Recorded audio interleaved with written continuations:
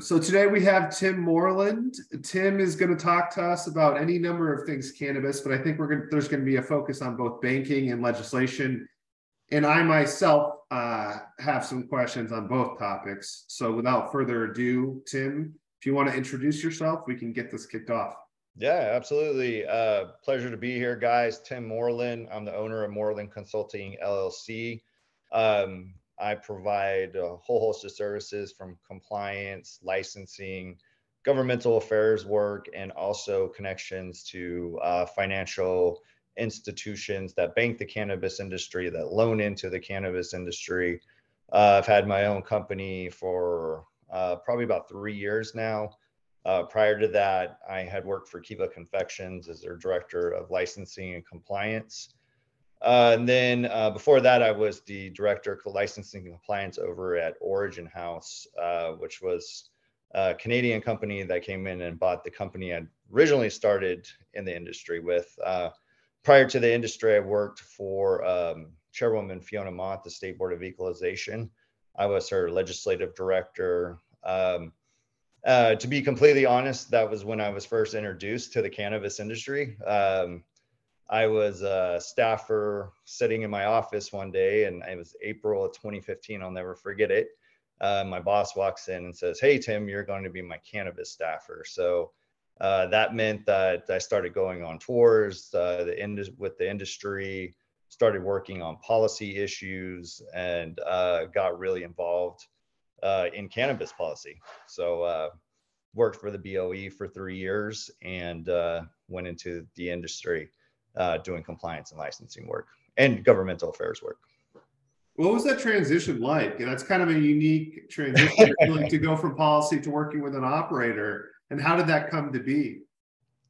So one of the companies, River Distribution, was working on policy in the state of California. So we're talking about the medical laws in 2015, and then also some of the discussions around Prop 64. So I had met folks who worked for the company. We'd worked on a variety of policy issues. They had a lobbyist, and they were very involved in trying to shape their version of the market, which didn't last. They wanted the 3-tier distribution model, etc. So that's where I met them. They hired me as their compliance and licensing director and their governmental affairs director. So just kind of put it in perspective, at that time, we're talking November of 2017. So we're not yet into licensure and track and trace, well, way before track and trace. But it was a really weird time to come into the industry, especially making a transition from being in more of a somewhat structured environment like government, and policy affairs. But I have taken risk in my life before, like professional risks or kind of high exposure areas. So I was like, you know what, I'm going to do this. And I took the jump, and, right off the bat, it was like issues with trying to get licensed before January 1. For some reason, my company had a fascination with being the #1 distribution license. I tried to make that happen. That did not happen, by the way. And then also finding other locations in the state to open up for licensing and building their program. So there was a lot of stress at the very beginning, but I really reveled in it, and just became super involved in the policy discussions, super involved in a lot of the policy, and working on compliance and like we were saying, basically building a compliance program for a large company while we're flying the ship, while we're flying the airplane. So yeah, it was fun times, but don't regret it at all. Yeah, and I remember when I mean, it was not unlike your foray into it, and to the degree that I was living in a completely different world and came into working for an operator as in-house counsel and compliance director. And it was like, I mean, figuring out the operational state, local regs, that sort of thing was easy enough. But the harder thing I found was like really expanding everybody's definition of compliance within the organization outside of the cannabis regs. Did you face something similar when you got into your new role, or? Oh, 100%. Yeah, 100%. I was constantly, and everybody respected each other, so we had a good work environment, but I was constantly beating back, yeah, all sorts of stuff that folks were wanting to do to drive sales, that weren't compliant. And, from anything from operational, questions, and people, operations wanted to do a certain thing a certain way that didn't, meet, a state or local regulation. I was kind of the bad guy. They had a term. The sales team had a term for me. They called me the golden snitch. So, but I relish. I'm still good friends with all these guys. They're great people. But yeah, so I had to block some of that and had to deal with some friction and calls from the owners like, can you, is this really the case? And I was like, yes, it is. Sorry, I don't know what to tell you. Yeah, that's kind of like the dark side of compliance that no one wants to talk about is you can't always be, the answer can't always be yes. And Mm-hmm. sometimes, and most oftentimes, it's somewhere in between yes and no. And it's just, that's why I personally think that the hard skills like knowing the regs and whatnot is the easy part. The hard part is dealing with people and having like a certain affect in the way that you deliver a message so that the people on the receiving end aren't taking it personally or not taking it the wrong way. Yeah, that's always, yeah, you're managing personalities essentially. And it's a bend don't break kind of thing, not to say you bend regulations, but you try to develop your SOPs as close.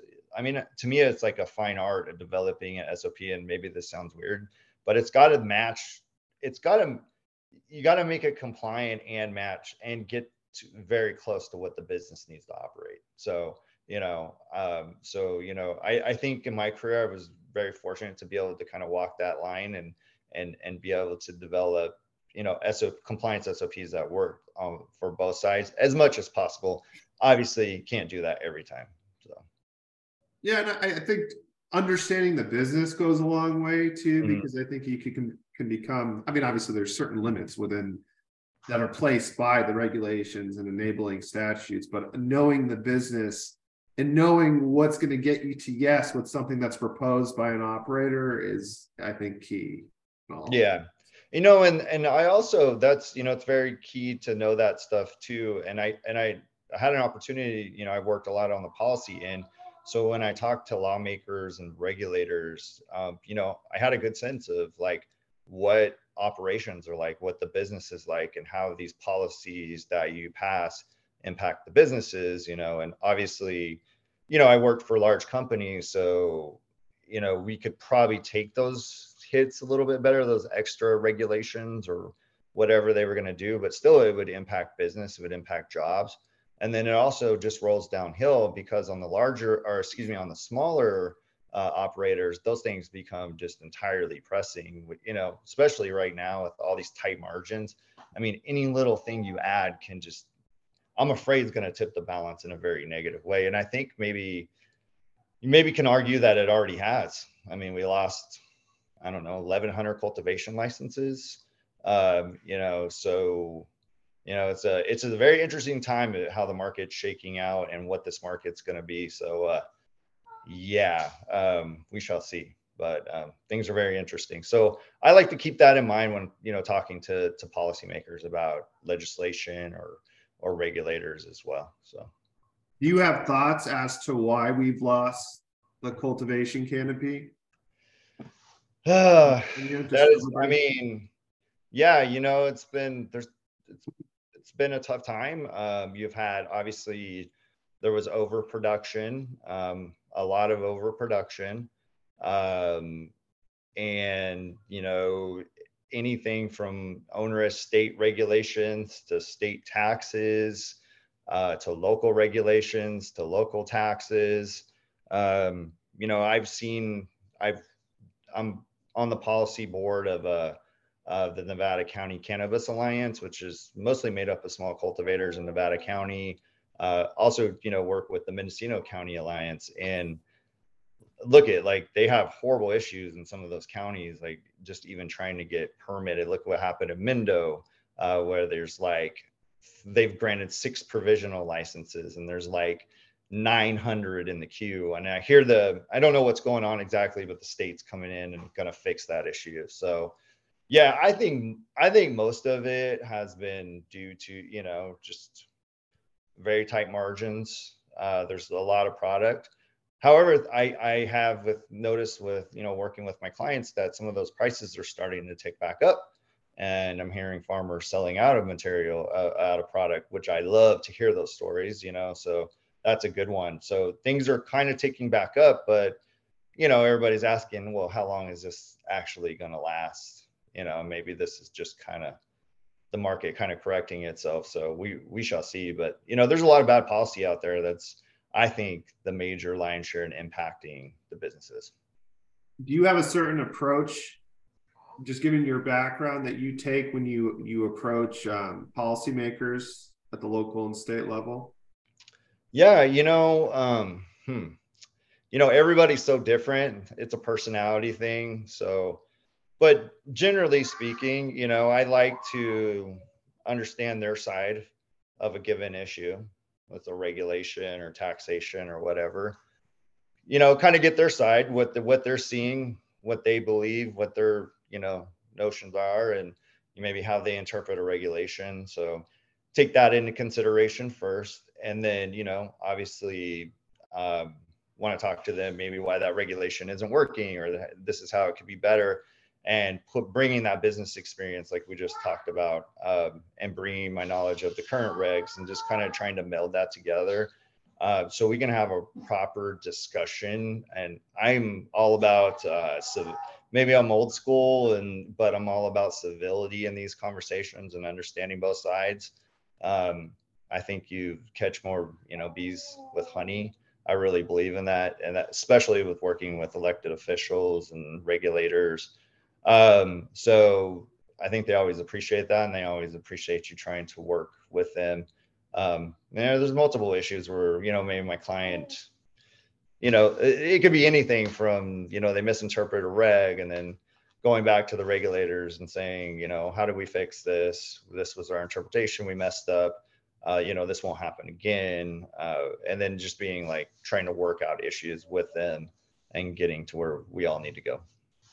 It's so interesting to me because outside looking in, you may make the assumption that, especially at the local level, that they're well funded and well educated on these issues. But so many times that I've sat down with local decision makers, they're like extremely hungry for information and willing Yes. to take whatever information you're willing to give them, because a lot of them are operating on shoestring budgets and do not have the prior knowledge with cannabis. Yeah, let me give you the inside information. Like, I talked to a lot of elected officials, and they still wonder, where they can go for information, and they're still wondering, asking about issues, because like basic issues, so they still don't completely understand, the market and how it operates. There's a couple cannabis champions, I would call them, that are in the state legislature that probably know the issues better than most in the legislatures. But even then, they're still politicians, and they have other interests that they have to, or other policy issues they have to deal with in their districts. It's not all about cannabis. So they still even ask for information. So yes, it's like we got this perfect opportunity, which I don't think the cannabis industry really understands to a whole degree, like to really like be there for education to these members, and guarantee you we'll get better policy. So it's almost just easier to assume that, like, if a local jurisdiction hasn't opened its doors, that it's stigma driven. And I'm sure that is the case in certain circumstances, but I don't know, 9 it's totally times. Yeah. I'll never forget one, when I worked for River, I opened a distribution facility in La Habra, California. Great city, love those people. So we came in and talked about being their first cannabis, licensee there. So they had to create an ordinance, They had to pass it, work through them with this process, create the tax structure. And then they put us through this whole licensing process that took almost a year on top of all that. But we got in there, we started operating. But one of the committee hearings to approve our project, one of the city council members was complaining about smelling cannabis during at Thanksgiving one year, right in the committee hearing. And I'm like, oh my God, like this is hilarious. So that was her stigma, was like someone messed up her, her turkey day with cannabis smoke. But eventually she came around and voted in favor of our project. So yeah, I mean, it definitely exists, but most people I've spoken with at the local level just are trying to figure it out. they are.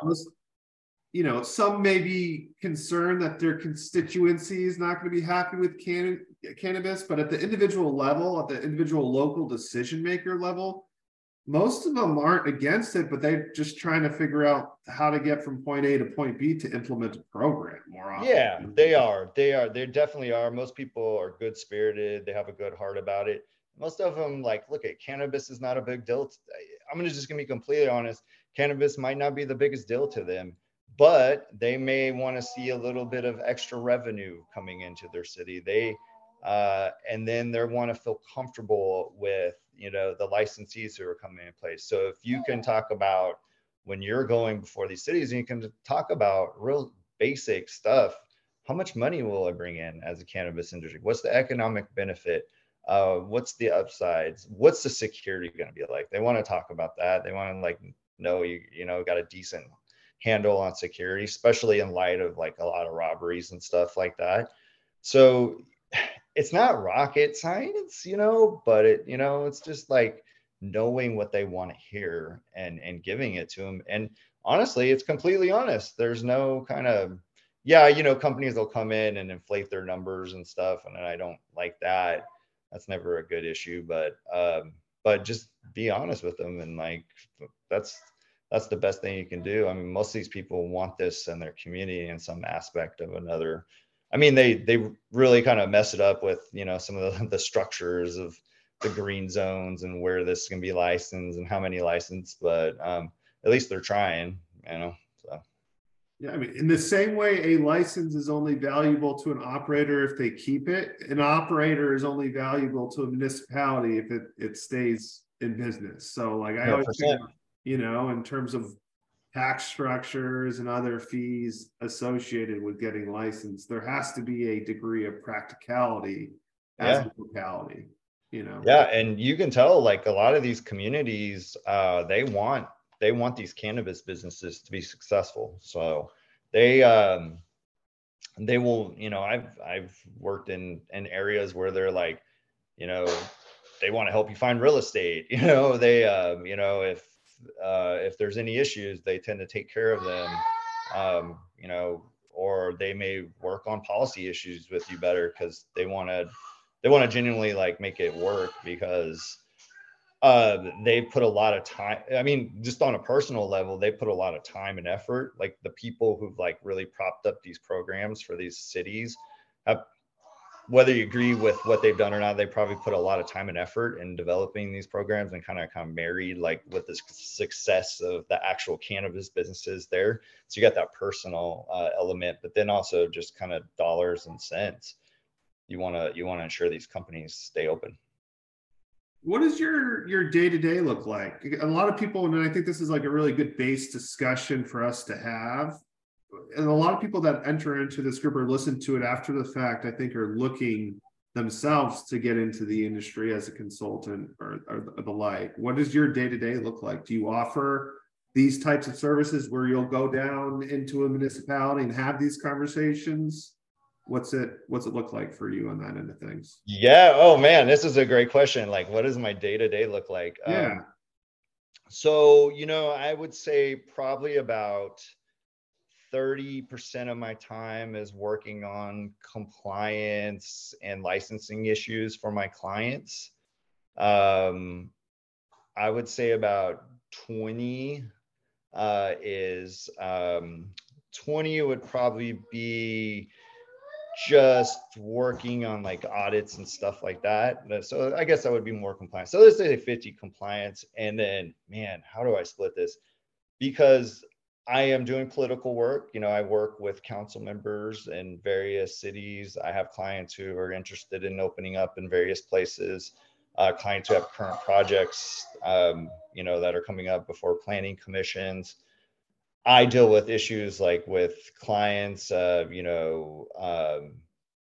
all the like any regulatory questions that come up, maybe any issues that they need help with in the Department of Cannabis Control. So I do that. Also do a lot of work. Man, yeah, it's the hard one to answer, but do a lot of work connecting people to financing and to banking as well, because that's kind of one of my kind of passions about the industry, is kind of the financial side too. I've made this career in regulatory and licensing and governmental affairs side, but I'm like right now I'm still interested in stuff, don't get me wrong, but I'm very interested in the financial aspects, and just working in the banking sector at Pacific Valley Bank. So I'm really interested in the finances and how these companies are going to survive, and very interested in seeing the ones kind of the scrappy. I don't know if everybody's seen this, but I'm seeing a lot of these kind of scrappy mid-sized companies that are just doing actually pretty well and sometimes turning a profit, and very interested in that model. And maybe that's something that's sustainable in the cannabis industry. I don't know. I think most consultants that get into this space, and even attorneys, think right away, like, I want to work with an operator, like supply chain operator. What does it look like, though, as a consultant or an attorney to work with a bank related to cannabis? Because I think that's kind of a unique thing. Yeah. So basically, I ran a program at Pacific Valley Bank. I know the business side of the cannabis banking industry. I know, a lot of the regulatory side and the onboarding side, very involved in the processes. So I've done that. So I'm basically taken my experience with that background and my connections with various financial institutions. I tend to work with Pacific Valley Bank, to be honest with you, most of the time, and pass clients over to them, and referrals, and help them bring on, customers. So yeah, but I work with other folks on the East Coast who do some financing into the industry, which I'm very interested in that as well. So yeah, just kind of, once again, kind of speaking their language, knowing their language, and then being able to talk on behalf of my clients or anybody I'm trying to bring on at the bank, and talk to see how, basically explain, like, we're good operators, we do this, we do that, we do all the things that the bank wants to see to onboard a client. Oh, interesting. So do you basically help the financial institution or lender assess risk? Like, they'll say, hey, Tim, this cannabis company XYZ wants us to bank them. They provided XYZ program. Can you take a look at it, kind of deal? Or yeah, no, I've never had that. To be honest with you, it's more like they trust me and I trust them. So we never really hashed that out completely, but if I feel very comfortable, using Pacific Valley Bank, if I feel very comfortable sending a client of mine or someone who contacted me looking for banking, I can send that to them. I know they're going to be taken care of. I know, they're going to be treated like they're going to get great customer service, etc. But whatever. But, so just working on that side, and they trust me to know, like, especially if I'm working, if it's one of my clients, I'm going to hopefully have them very put together as far as, like, in my opinion, on the compliance side. I would hope so. And the licensing side, that's what I do. That's what they pay me for, to some extent. So, to a big extent. So I know I feel comfortable there, but I vet people, I like, if someone contacts me and gives me a contact that's looking for banking, I don't just pass them over. I look at them. If I know someone who may know them, I'll talk to them. So yeah, just kind of working with people I trust who give me referrals and going off the trust system. And so far, so good. I haven't ran into any bad actors, but Yeah, but I could do that work, but I just haven't been approached like that.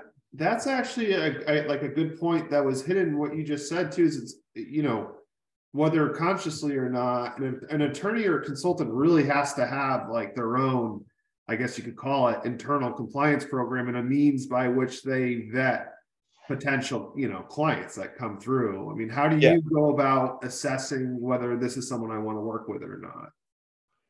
Oh, well, yeah, that's a great question. Obviously I check their licenses. Once again, I talk to people who I know who know them. And if they've had any issues, kind of vet them that way. I make sure no one's operating. If you're operating illegally, like I'm not doing that. I'm not gonna, do that. Sorry. So I'm just very picky. Yeah, and I just, I mean, I guess it's kind of, once again, a lot off that trust system, making sure basic stuff's covered, like their license, and they have a strong desire to, correct any like deficiencies they may have or any issues they're having. If they have that and I get a good sense of that, then I feel comfortable taking them on as a client. This is a leading question, but do you think you would be as adept as you are with licensing and compliance and everything along those lines had you not gotten the operational experience that you did previously with Kiva and Origin House? Oh no, I wouldn't be near as good. I mean, not even close. Like you can't, I don't think you can be good in compliance, honestly, if you don't know some of those core operational issues. And I find too, you almost get rusty if you stop, like if you're not Yeah. consistently involved in dealing through issues. So like when I was in-house, it was an everyday occurrence, right? But I've since gone back out of house and in doing more transactional contract work, which has its own compliance considerations, but I'm talking like on the ground, boots on the ground operational issues. And I, have just recently been more involved in those sorts of issues with clients, just with the work that's come up. And it's like, whoa, like I gotta take a look back at the regs. Like you do get a little bit rusty and all that Yeah. if you're not Operation, used to like it. knowing those operations will keep you sharp though. That's kind of Yeah. how I feel. And yeah, and making you it makes you compare like two moving parts. So you got the operational side and then you got the moving parts of what the regs say. And you got to figure out how to like make that work and put them together somehow. And that doesn't like totally screw over the operations, but doesn't totally violate the regs as well, or the statute or whatever it is. Yeah, I mean, it happens sometimes, but Yeah. very rarely is a question like, what does XYZ reg say? The question is usually, we want to do this. Can we do it within the Yes. meaning of like XYZ regs? Can we do it and how we do it? And then if you find something, like if you observe an operational process as a compliance person, I've had this happen all the time as a compliance director, you have to figure out what's being done wrong, what like we're violating, and then you have to come up with an answer on how we can operate in an efficient way, but be compliant. That's your job as a compliance director. So so you got to come to the table with some answers as well. You can't just like tell people what to do. So what's the answer? How do we get around it? What's the answer, Tim? What's the answer with not screwing us up completely? So yeah, I had posted a while ago, compliance rule number such and such. Don't, bring up problems unless you have a solution to. yes. And people ran with that. So you try to say that a compliance officer should bring something up if they don't have a solution, which obviously was not what the point of the yeah, but yeah. You lose the room pretty quick if you're just pointing out problems and Yep. without solutions was the general gist of what I was trying to get across. Look, it's very simple. All these people are very busy. You're a compliance director, you're working with usually the C-suite, and you're working with extremely busy people, VPs of operation who don't, have time who are juggling probably way too much because it's cannabis. They're probably juggling way too much, way more than they ever should. And like you only have a certain amount of time, and they want to hear solutions. They don't want to hear problems. Like what's the solution? So. And the thing that saved me a lot of stress, even just doing like legal work outside of compliance work, is like you kind of have to remove yourself from the situation and recognize what your role is. Your role is to assess risk, relay that risk and potential solutions to the decision maker, and remind yourself that you aren't the decision maker. You're just there to essentially lay it out for the decision maker. And that, for me, it's tough. And I bring it up in the context of this conversation because you understand what it's like to go from in-house to out of house. When you're in-house, you're kind of like more involved in those decisions as far as the business / legal / compliance decisions. Whereas out of house, I mean, depending on your relationship with the client, it can be a little bit different. And I find myself having to remind myself of that, very dynamic when I'm. Yeah. Fortunately, my clients have been very open about, they want me involved in a lot of discussions that, I don't know, a lot of compliance directors wouldn't be involved in. And you're talking about, anything from build out or any other issues. So they're getting pretty involved. They've been very fortunate to be involved in those upper level conversations, to hedge off, anything that could potentially harm the project or whatever. So I've been very fortunate there, but that doesn't happen all the time. Sometimes you're getting, especially working for yourself, you're getting bits and scraps, and then you're trying to make decisions, and then something else pops up, and then you got to, take another course, and it's just, yeah. So that it's nice to be included in some of those decision-making processes. And to me, that shows a lot. My clients show me a lot of trust. So that makes me feel like I'm doing my job where they trust me in these particular meetings. So. Well, I suspect that you've picked up business acumen as much as compliance acumen along the way. And like, I don't call myself a business consultant, but you can't, I don't think you can really be an effective compliance person, again, without understanding the business. So there's value to be brought there. But to your point, the client steers the ship to the extent that they decide how involved or how not involved you are in things outside of traditional compliance advice. Yeah. Look at anybody, on the Zoom, like if you're looking to jump into this, that's kind of how you should approach those issues when you're working with your clients. So. And that's a good segue, actually. Do we have any questions? You can either hop on camera or just drop it in the chat, and I can ask Tim. Tim's kind of been through the ringer here, I think, in terms of compliance work, among other things. So he's a wealth of knowledge when it comes to this stuff. So just let me know. Feel free to. Please don't be bashful. Please ask me any questions, whatever. Love to chat. Let's segue, and I'll keep an eye out on the chat or if someone hops on. But I want to talk legislation with you. Are there bills that have been proposed that have caught your attention? Yes. Hold on one second. I pulled up a list because I know we would be talking about this. 1 second. Let me get situated here. There we go. Yeah, no worries. I can actually, I think I can let you share your screen if you want. I don't know if you want to do it that way or if you just want to go through it. Hold on 1 second. Yeah, I'll just go through. Okay.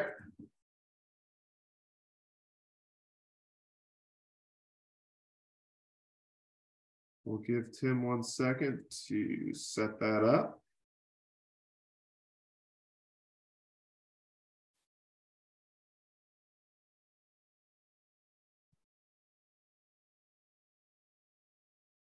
Let me see if I can change this.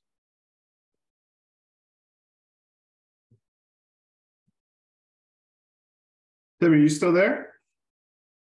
Oh, there we go. I think we lost him there for a second.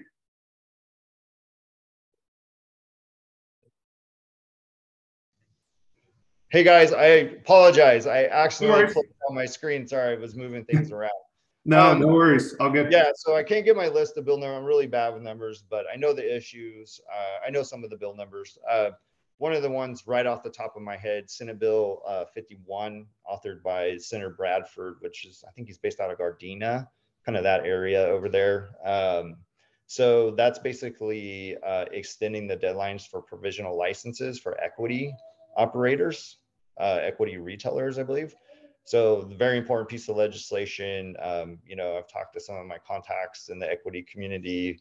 It's a big issue, especially in LA with all of the new licenses, equity licenses coming online. If anybody has some input on how that's rolling out in LA. I'm not in LA. I'm here in Sacramento. Part of my kids are in the background too. All good, all good. So yeah, any comments on that would be great, because I haven't really followed that. But I guess that's a big issue that that this bill is trying to address. I don't see any problems with this getting through the legislature. I imagine it'll probably get signed. I'm sure they're working with the administration on the language, so that's going to be a great bill. Just one of the big bills that I'm watching and hoping this happens is a direct-to-consumer sell option, and I believe that's AB 1111, if I'm not mistaken. 1111 would essentially allow farmers to have a direct-to-consumer model, be able to do farmers events, etc. Interesting politics on this one. So you have like the distributors who are supporting, you have the small cultivators. I think CCIA is supporting as well. Yeah, we signed on to that. I'm on the board of CCIA as well, so we signed on to that. So a lot of support, but the LA retailers are, as far as I know, still opposing the bill. Really? I don't know, and I know them, like they're saying it would, be a detriment to retail and equity licenses coming online. So I would love to hear. I mean, I don't know if I honestly buy that argument. I'd have to hear a little more information on that. I don't understand that argument at all. So they're opposing this direct-to-consumer model, which they've opposed the last 3 years. Hold on one second, guys. No worries. Yeah, no worries.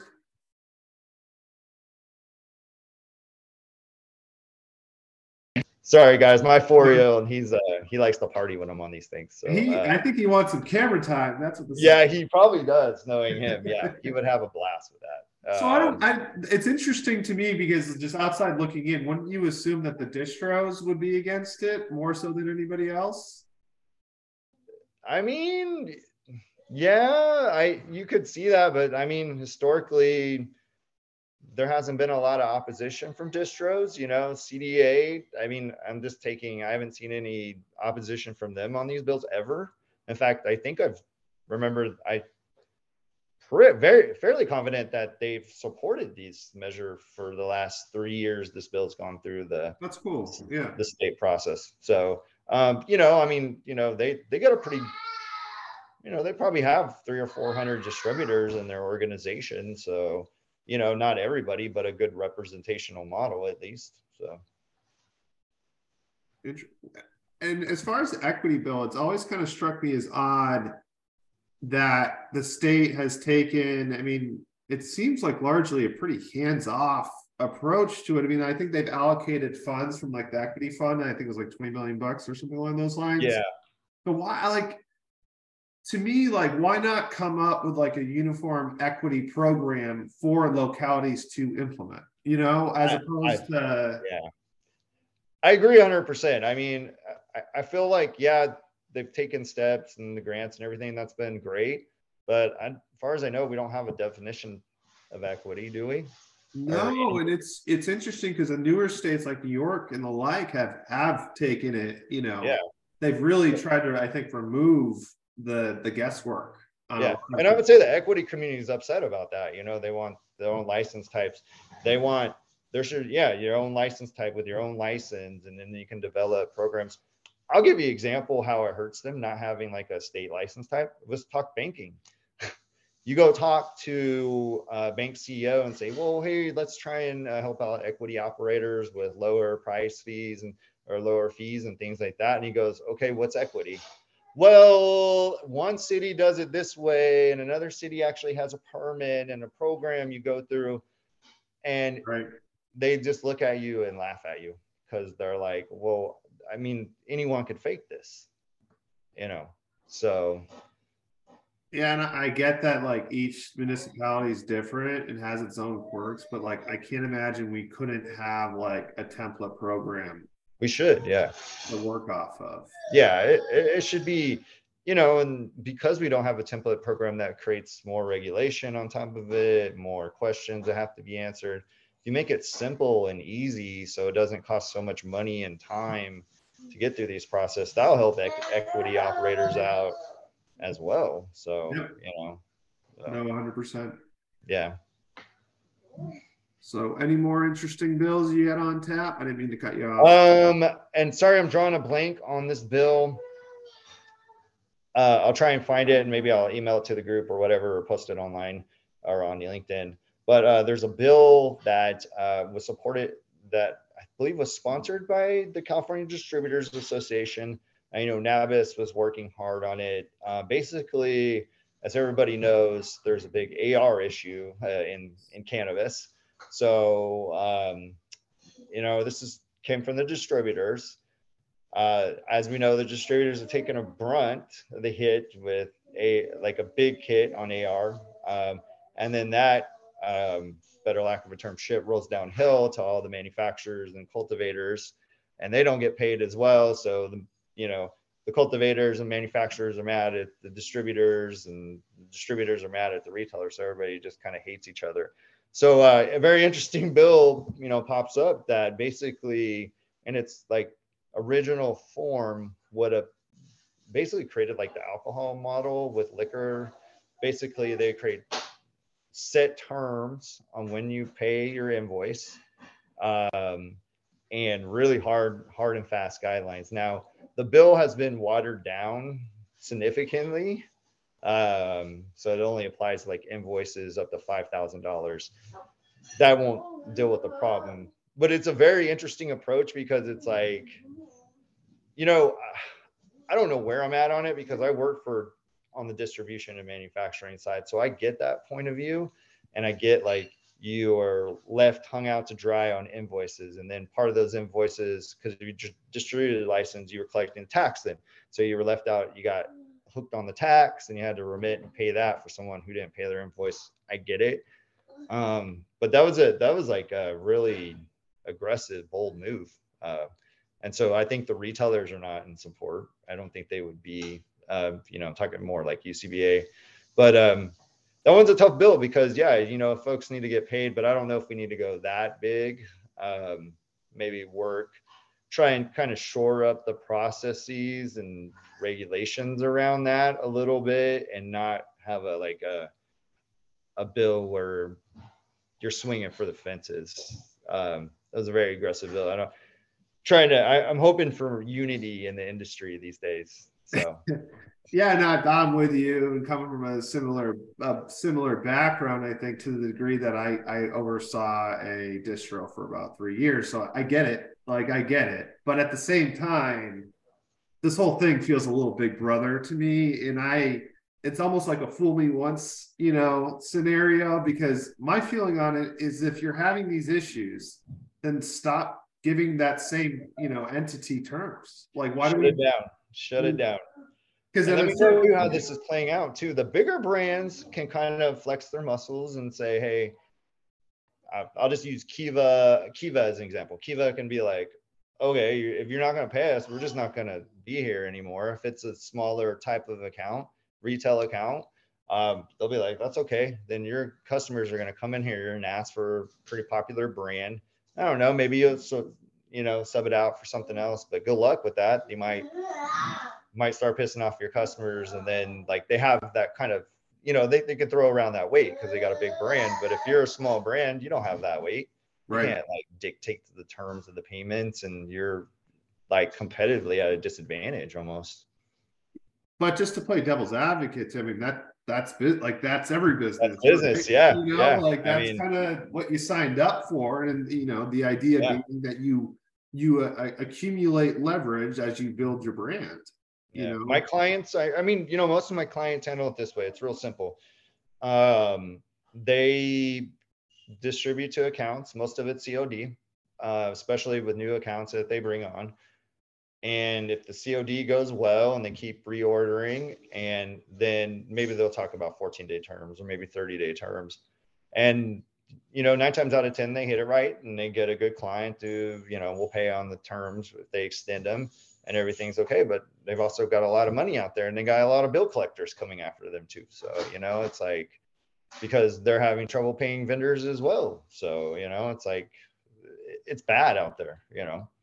And herein lies the irony in all of this. What about the state is coming in is going to fix this problem? Because if you're going to say to me, oh, the state's going to come in and suspend this person's license, that's not getting you paid any quicker, like Yeah, that's not in this industry. No, no. no, I don't see, I see the problem, and there certainly is a problem to all of this, but I think a lot of it would be better resolved by, the people with the AR issues being more vigilant about looking 100%. in and establishing a relationship in the same way that you just said. So as opposed to giving someone 30-day terms sight unseen, you develop that relationship and trust, and then you get there.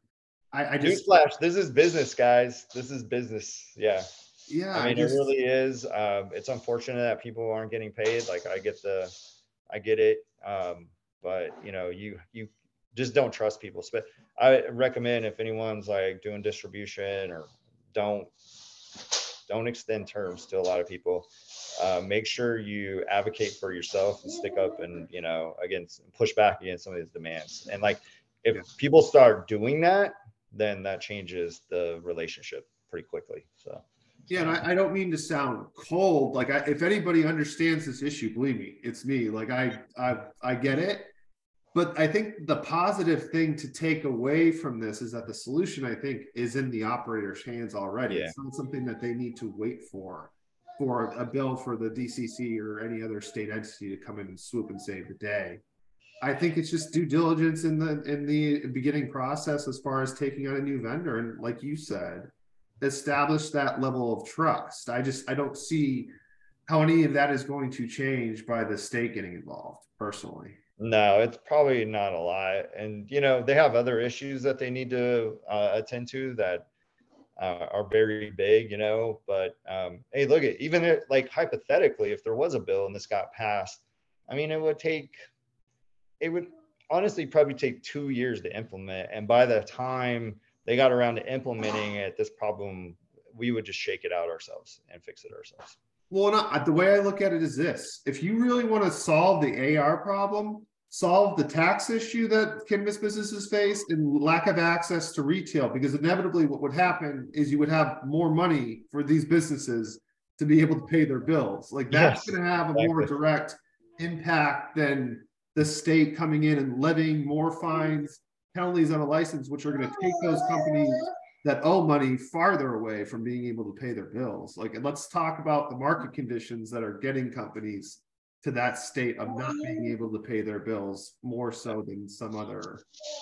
It's very interesting. Like, I follow politics and I follow like what companies are lobbying, lobbying the government to do what and change rules and regulations. But like, I laugh sometimes because I'm like, you guys are not cannabis. Can you imagine like it's just like we're set up to fail. And I don't want to sound like a defeatist, but like, but we're scrappy and they figure it out and they find investment money. So that's what I really love about the cannabis industry. It's so scrappy, but yeah, it's just tough out there financially. How are you going to survive with the amount of taxation that we have? And we complain about state taxation, but a lot of people, 280E gets brought up, but it should be brought up more because it's like, I mean, I honestly feel like if 280E wasn't there, we would have a better shot at this, even with all of the high California taxation and high taxation in other states and high regulatory bars, etc. So yeah, at some point there has to be a reckoning among the stakeholders, the government, the labor, the industry. Everybody kind of needs to agree that there needs to be like a baseline where these businesses are here. They're not going anywhere.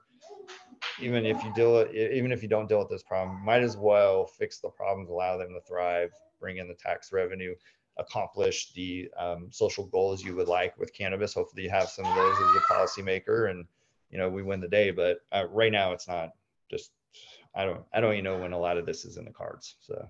Yeah, I mean, I haven't read the bill. I've generally aware of the AR bill and what it was trying to accomplish. And I'm not trying to, I think it's very well intentioned. I think it's an issue that needs to be resolved.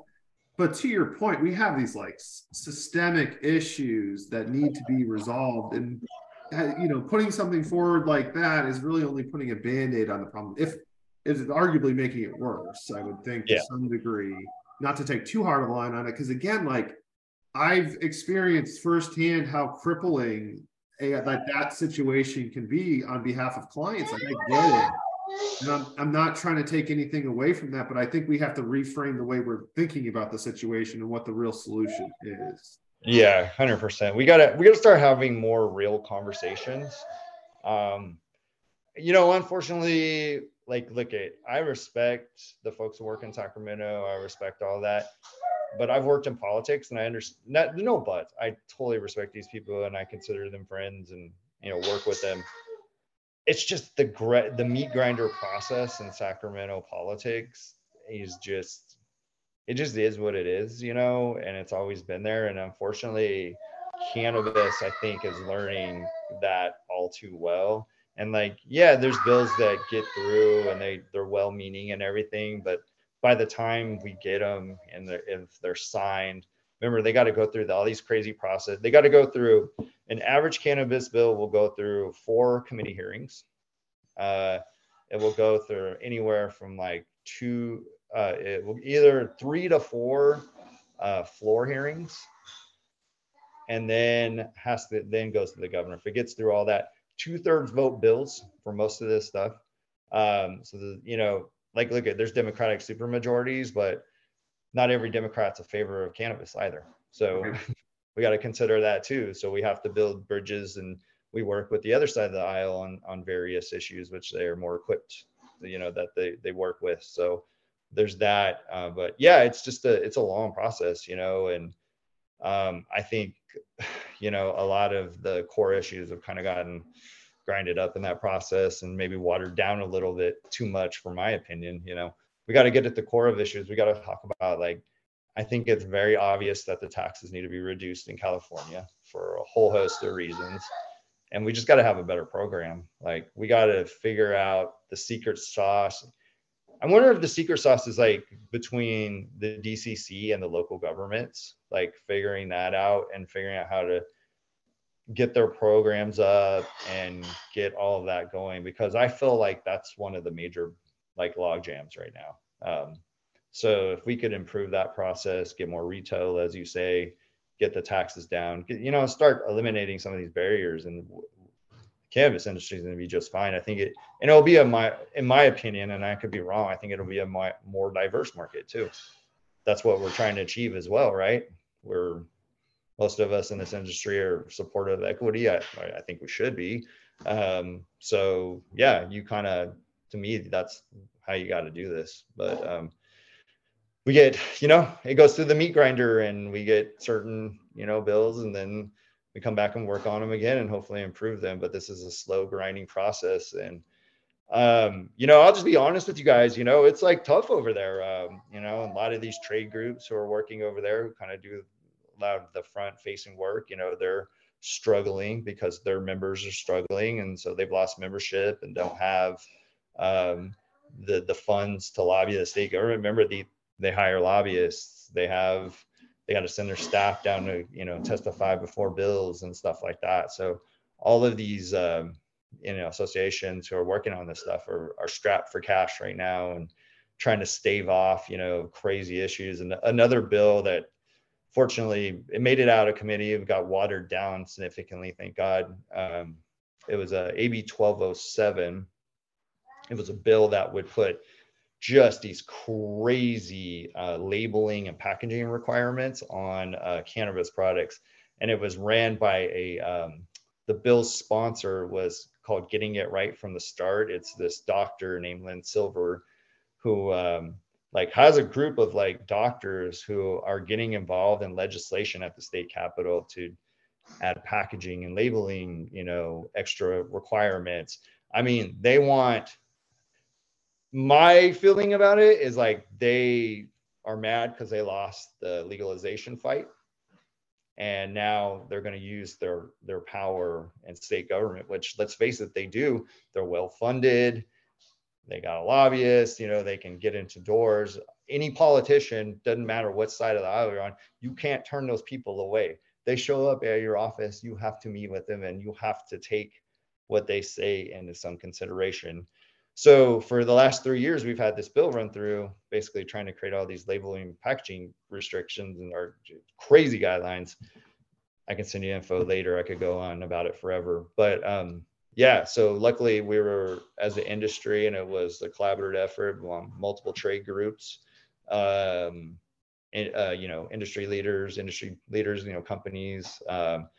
They were able to water it down significantly, but it's still alive and it still needs to die. It's going to appropriations committee soon. So, I've been doing some work too. I don't get paid for this stuff, but doing some work to kind of, my clients pay me to be involved in this, but doing some work with some companies and trade associations to kill this legislation. So that's what trade groups should do. We should be killing all this stuff, and we should be getting through some of these existential issues. And I feel like we need to be more aggressive instead of less aggressive.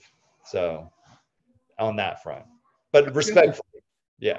I feel like any organization or individual who's proposing more packaging and labeling requirements should have to have a mock-up of a label and show us where you're planning on putting these additional requirements. I wish I had the sheet available. So they had a fact sheet, and part of their fact sheet, the fact sheet is essentially every legislator who runs a bill asks like the sponsor of the bill, the group or company or whatever it is, to produce what's called a fact sheet. Like, what are the basic tenets of this bill? What's the problem? How is this bill a solution, et cetera, like that. So the fact sheet is full of cannabis packaging. Like, it has sumo snacks, it has Kivas on there, Wilds on there, and like some local companies here in Sacramento. And then like they went in a cookie store and they found the trappiest looking packaging, that look kind of like geared towards children, or they were arguing. And they're like, here's all these examples. This industry's crazy, and they need to be regulated. We need to tamp this down, and it needs to be like Canada, where it's put into like a white Ziploc bag or whatever they use. They're very high standards over there. And so we were able to beat it back. Hopefully it dies in appropriations, but that bill is going to come back every year. They're going to try and run it. So that's what we have to deal with on a daily basis in Sacramento. So well, I think a big picture takeaway from this entire conversation towards the latter end of it, it's criticizing myself, is to not play Monday morning quarterback in the way that I did with the AR issue. I have opinions on it just by virtue of living in the distro world, having a lot of sympathy for it, but not necessarily agreeing with that being the proper solution. But my point in all of it is it's not enough to necessarily just read through a bill. You also have to look into what's going on in the background and all this to really understand how it came to be and where it's going. Yeah, no, if anybody has questions, feel free to send me a DM on my LinkedIn, and I'm sure everybody has that. So through the link, shoot me questions. I'm sure Ryan knows that he's a wealth of information as well. So any questions? Yeah, because I am involved in a lot of these policy talks still. Like most of it is not for clients. That's not what they really hired me for, but they like hearing the as I say, the cheese made that's going on in the Capitol with all the legislation. So yeah. Is LinkedIn the best way to get a hold of you, or is there any other contact information? Yeah, should I share it in the chat? Real simple. My email's Morland, MORLAND consulting @gmail.com. So if you have any questions, feel free to shoot me an email, and we'll talk. Perfect. That seems like a good spot to stop. I really appreciate you taking the time, especially on a Friday afternoon, Tim. It was good. Yeah, my pleasure. Let's do this again soon. 100%. Appreciate it. All right. Everybody has a Thanks, good weekend. Take care. Have a good weekend. Bye. Bye.